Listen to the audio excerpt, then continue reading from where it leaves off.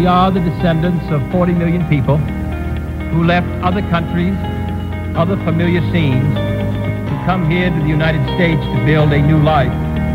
I think it is not a burden, but a privilege.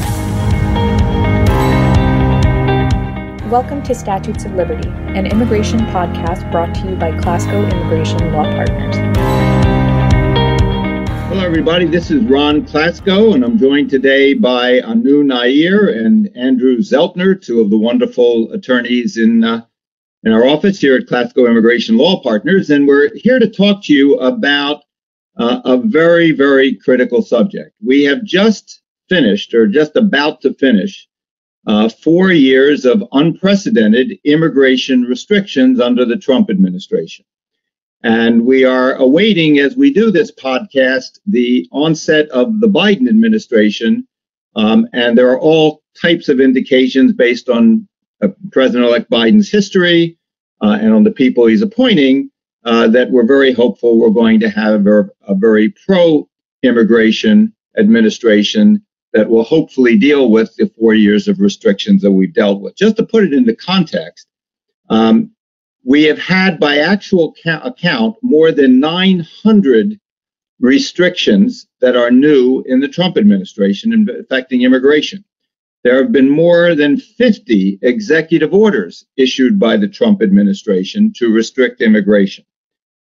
There have been more than 125 new forms and instructions. There are hundreds of lawsuits pending, and many already successful lawsuits successfully challenging the Trump restrictions. During this podcast, we want to talk about what exactly can we expect the Biden administration to do, how quickly they can do it. Are there any further things that Trump can do in the last, whatever we're down to, about 60 days or less than 60 days of his administration? We're going to be talking about executive orders. We're going to be talking about some of the key regulations, some of the policies and the adjudication history that we've experienced, and we'll talk about litigation, all to give you a preview of what we expect to happen once the Biden administration takes over. So why don't we start with you, Anu? Some of the biggest damage and biggest headlines from Trump has been his executive orders restricting immigration. Can you give some quick review of what some of the key ones have been and what the likelihood and timing might be of getting them overturned? Sure. So when Trump took office back in January of 2017, which seems a lifetime ago, pretty soon after he initiated the travel ban, which is also known as the Muslim ban. And that was one of the first executive orders that he signed, and first executive order with respect to immigration. And he banned people from getting non-immigrant visas or immigrant visas from certain Muslim countries. Now, those were challenged in court. He revised the executive order twice, and then it was finally upheld by the Supreme Court in mid-2018. And those are still in effect. And in 2020, he added about 6 more countries to the travel ban. And President-elect Biden on his website has actually indicated that that's going to be one of the first things that he does, is to sign an executive order basically overturning that specific travel ban. So that should be pretty instantaneous in terms of, him actually taking action. But practically, how that's going to change people being able to come into the U.S. is a whole different story. Right now, because of COVID, a lot of consulates are still closed. They're only taking emergency appointments. People will have to restart their immigration processes. There's going to be a ton of backlog at consulates for interviews.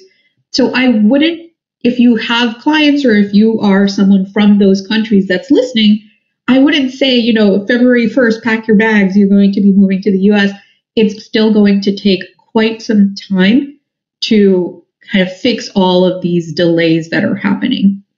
And in addition to the travel bans, this year there were multiple bans that were instituted because of COVID, starting back in January of 2020, when the president kind of put a moratorium on people coming from China because of COVID. And that was expanded to include the UK, Brazil, the Schengen countries. So that's still all in effect. So anyone who's been in those countries for 14 days are not allowed to enter the U.S. Now, on Biden's website, he does not actually mention anything about those COVID-related bans. So I'd be curious to see how he's going to be playing that. And I'm certain that he's going to be taking advice from scientists before proceeding, but we'll see how that turns out. But there's no mention of that anywhere on his website. Another executive order the president signed this year banned certain immigrant and non-immigrant visas to be issued at consulates overseas. And the purported purpose for those bans were because of COVID, there was going to be an expectation of high unemployment rates for U.S. citizens and permanent residents. And so the president banned non-immigrant visa holders coming here for employment in certain visa categories such as H, L, and J visas, and for immigrant visas that includes family members of petitioning U.S. citizens or permanent residents, unless they happen to be spouses and unmarried children of U.S. citizens. For employment-based categories, visas were also banned unless the applicant was an EB-5 investor or they were doing something that would be considered in the national interest of the United States, or they happen to work in healthcare or the pharmaceutical industry and therefore would be benefiting the U.S. by working on COVID-related cases and things like that.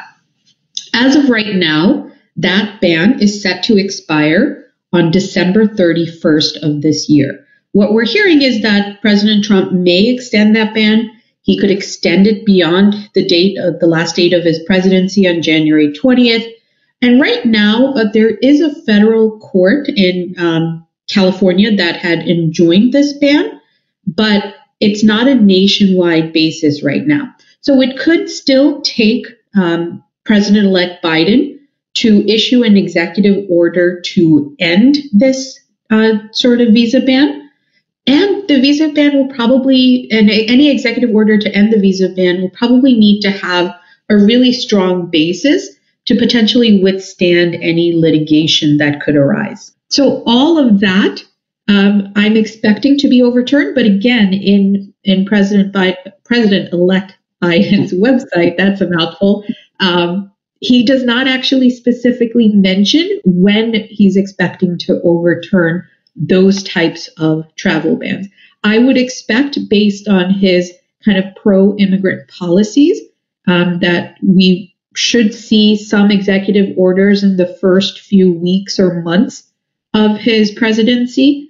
But again, the practical impact of overturning it may not really be readily kind of visible to most foreign nationals. Again, consulates are closed for the most part. They're only taking emergency appointments.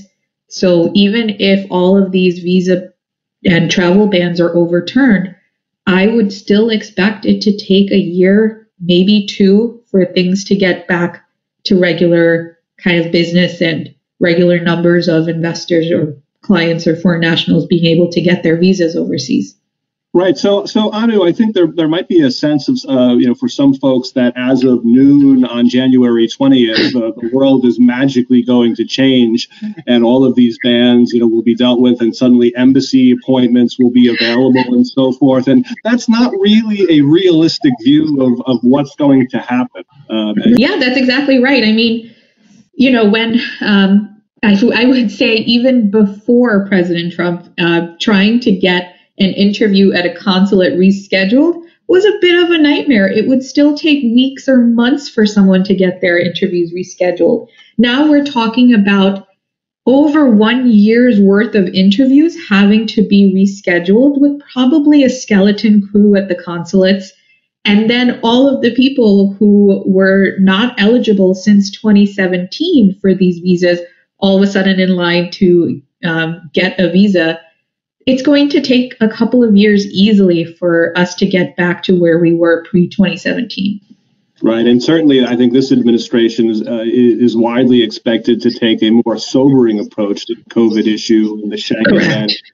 So we really can expect an immediate, reopening of consulates with a full staff of personnel that's ready to work through those backlogs that you talk about.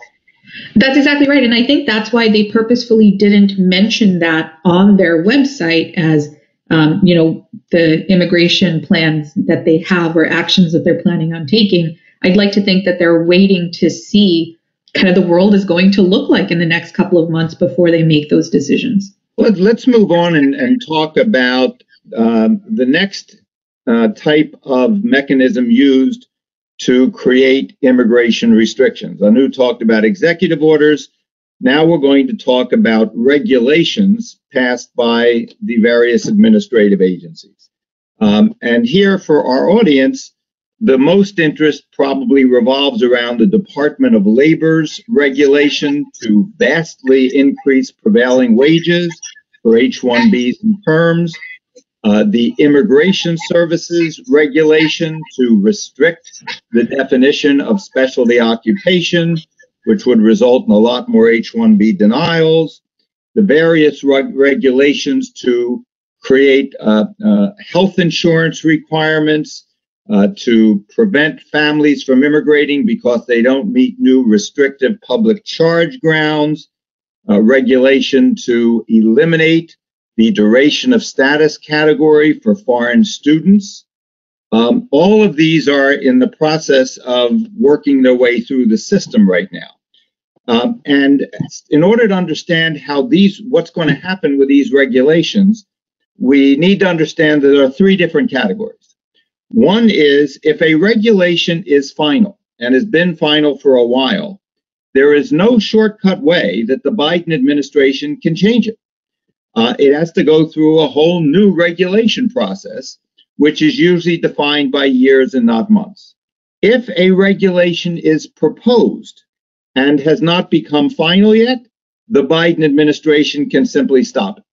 And that would be an example of that would be right now, at least, the foreign student regulation, which at least as we speak today is still just a proposed regulation. All of that may change before January 20th. And then the most interesting category are the last minute regulations that they make final before the Biden administration starts.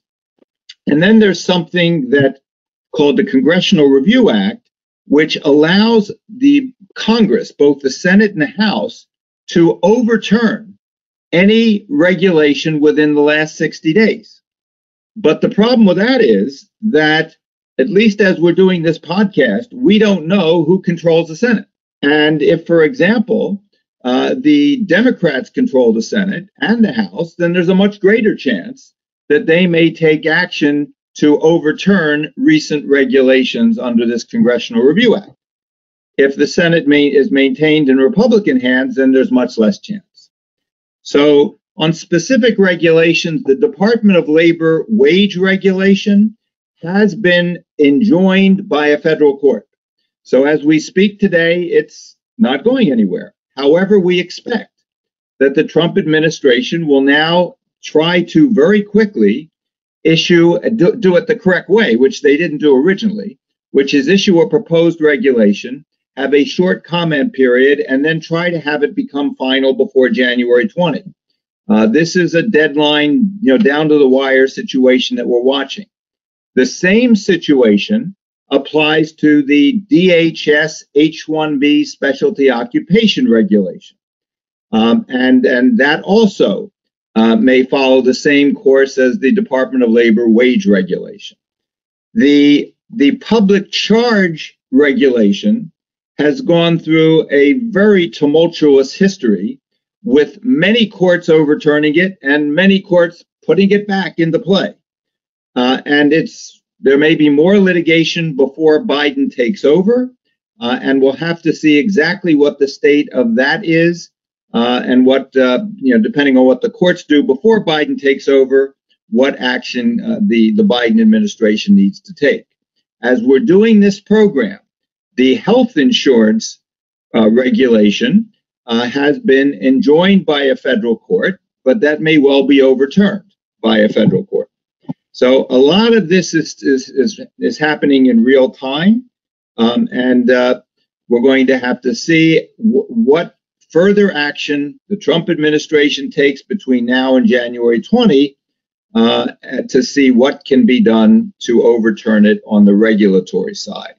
So you have executive orders and you have regulations, and then you have what happens day to day, which is the Immigration Service policy memos and policy manual, and simply the course of adjudication. And Drew, maybe you can talk about the fact that putting aside all these regulations and executive orders, the Immigration Service has just on its own adopted much more restrictive interpretations in the past. And I'm curious what, if anything, the Biden administration can do and how quickly to kind of reverse that trend. Right. So I think, Ron, initially, when we look at policy, the first thing that we have to look at are who are the people going to be who are implementing that policy. And as of today, we don't have a nominated director of USCIS. However, we do kind of have the next best thing, which is a nominee for the Department of Homeland Security. And that gentleman is Ali Mayorkas. And those of us who have been in the immigration world for a while know that he was Deputy Secretary of Homeland Security for President Obama, and also actually served as the director of USCIS for several years. So, Ron, correct me if I'm wrong, but I went back, and I believe he is the first director of Homeland Security since Tom Ridge took the job back in 2003, who has direct USCIS experience. So this is a man who knows how the agency runs intimately. And I think that's going to be a real advantage to us, going forward, to kind of leverage that experience. I think the next important thing to watch will be, does he make a change to the mission statement of the organization, right? You'll remember back 3 or 4 years ago, right, when the Trump administration took office, they amended the USCIS mission statement to take out the fact that we are a nation of immigrants. And instead, they went with a statement that is much more enforcement-based than a service-based kind of an organization. So it will be interesting to see if Secretary Mayorkas kind of takes the agency back to 2016 to its original mission. And I think that will give us a lot of clues as to where they're going. You also mentioned earlier that there has been about 900 or so changes to the immigration system since January 2017. There are also reports that President-elect Biden may appoint a high-ranking official in the Department of Justice whose sole job it will be to look at all of these changes and propose actions. And, my gosh, that's a full-time job for someone and a whole team. So I think it's really encouraging that we'll have a secretary with direct CIS experience because he was the leader, who may also have the guidance of a high-ranking attorney in DOJ who can look at all of these Trump administration actions and can amend them. And, what that means for RFE rates and for processing times, I think, time will tell. Clearly, I think immigration is going to be on the list of what this administration has to tackle seriously. It's by no means the first issue, right? I think, of course, the initial attention is going to be given to COVID and our economic situation in general. So I think, certainly we're in line, but we're not first in line. When you look at RFEs, of course, H-1B denials have tripled in this administration. We've seen RFE rates hovering around 70% for L-1B cases. L-1Bs have kind of turned into mini extraordinary ability cases, which they were never, ever intended to be under our, regulatory structure. So, while we can't know for sure what the future of RFE rates are and processing times are, I think we can take a little bit of comfort in the fact of what this new leadership has done in the past and what we can kind of expect from them going forward in the future.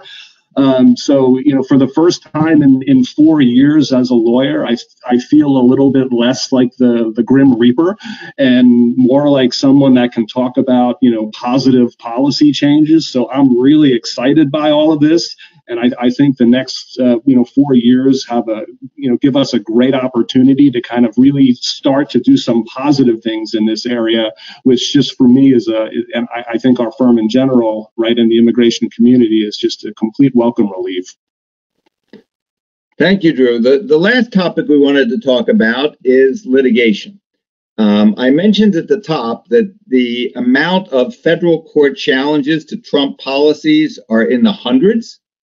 And it's interesting what's going to happen with that, because on January 21, these cases are going to be pending, challenges to all of these regulations and all of these executive orders. And the defense of these cases that are pending will obviously have to be done by Biden's Department of Justice, who may have completely different policies and may well choose that they don't want to defend it. They don't want to defend a policy that they think is wrong, they think is illegal, and they think is bad policy. So what happens? Well, it is possible that some of these challenges the government will not oppose. And that will result in fairly quick turning around of some of the Trump executive orders and regulations. And that's a best case scenario. Now, it gets complicated when you have a situation where the present administration chooses not to defend existing litigation. And I don't want to get to too high of a level on this, but there are procedures whereby outside people can request to intervene and defend the litigation that the government is not defending. That's all going to play out, but the bottom line is it's gratifying that when Trump leaves office, there will be all sorts of challenges to his policies in the courts, which give us a chance long after he's gone to get courts to overturn it a lot quicker than they may otherwise be, these things could be overturned otherwise. There's another very interesting thing going on, and that is that a lot of what has been challenged are USCIS regulations, which relate to which USCIS falls within DHS, and these are signed off on by the Secretary of DHS, which is now Chad Wolf and previously was Kevin McAleenan. There have already been several litigations that have successfully challenged regulations and other policies on the basis that neither Wolf nor McAleenan was ever properly appointed as the Secretary of DHS. The challenges to that have been successful on a number of cases. That was why the Immigration Service new fees and forms were overturned.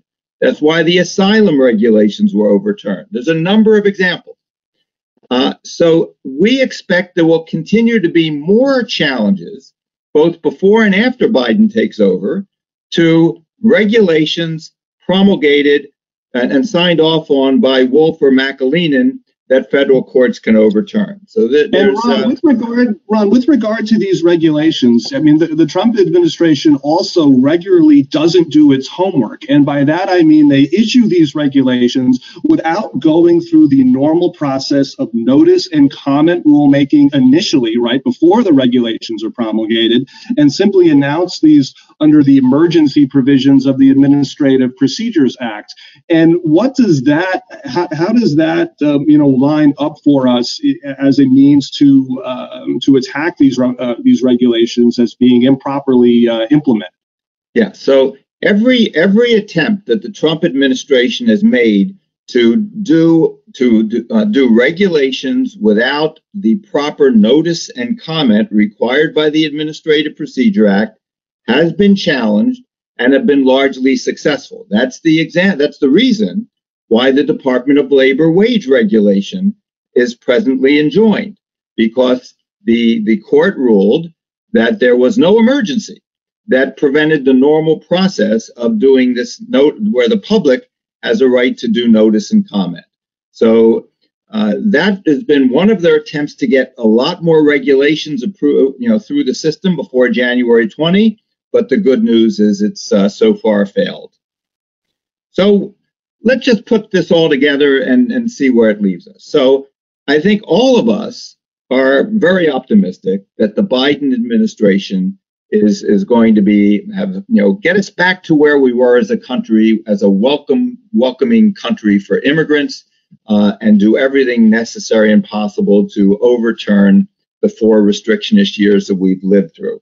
However, we're also realistic, and rumor has it that there may be other things that Biden has to deal with in addition to immigration, and that it may be that all of these things are not going to be dealt with on day one.